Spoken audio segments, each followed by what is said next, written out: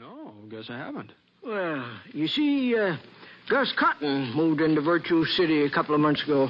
Gus Cotton? You know who Gus is, Britt, that gunfighter who used to be part of the McGinnis gang over at Willow Fork. Oh, sure, yeah, I've heard of him. Well, it seems Gus and Tracer McGinnis had sort of a falling out. Gus decided it'd be healthier for him and his kid brother Roy to change residence, so they come over here. And by now, they've just about taken over the whole town. Oh, I just can't believe that Sheriff Davenport would let a thing like that happen, Doc. George Davenport was killed last August, Britt. He was killed? Yeah. No. I reckon it was an accident. At least that's what the inquest said. Well, who's taking his place?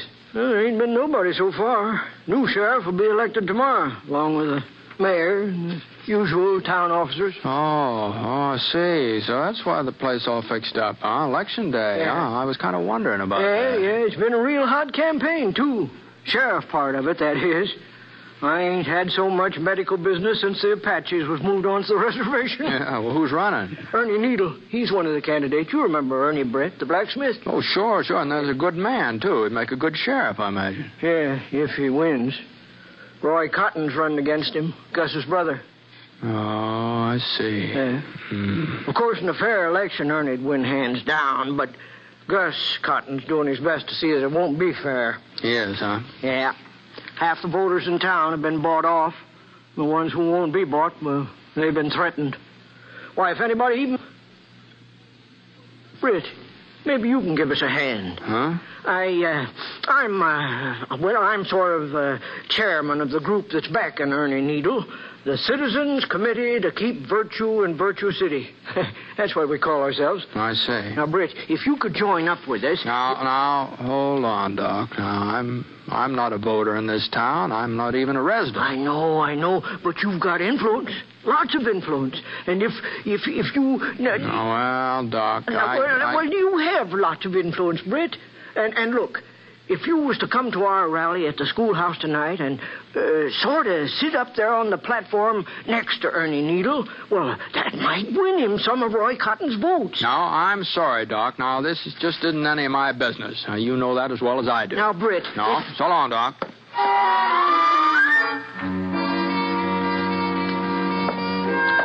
Well, I went upstairs to my room. Number 12 was on the north side facing Ernie Needle's blacksmith shop. And looks like Ernie had closed up for the day. He's probably out politicking somewhere. The room seemed kind of stuffy, so I opened up the window. It sure was warm. Sounded like some more business was heading Doc's way. I leaned out, but I couldn't see anything. The shooting must have been around in front. Oh, well. Yeah? Yeah, come on in. Howdy. Howdy. You're Brett Ponset. That's right. I'm Roy Cotton. Oh? Understand you were having a little chat with Doc Cross just now. Uh-huh. Doc a friend of yours? Yeah, I guess you could say so, Roy.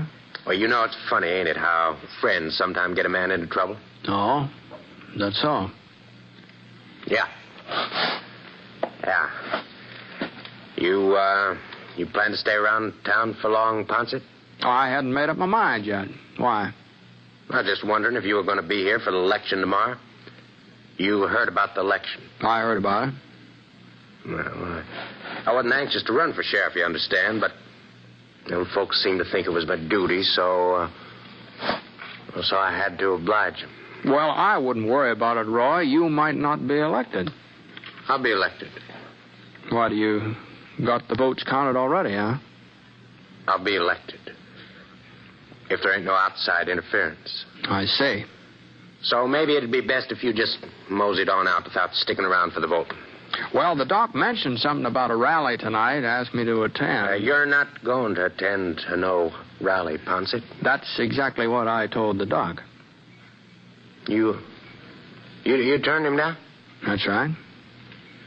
Well, I guess I needn't have bothered you. But now that you mention it, Cotton, I'm sort of reconsidering my decision.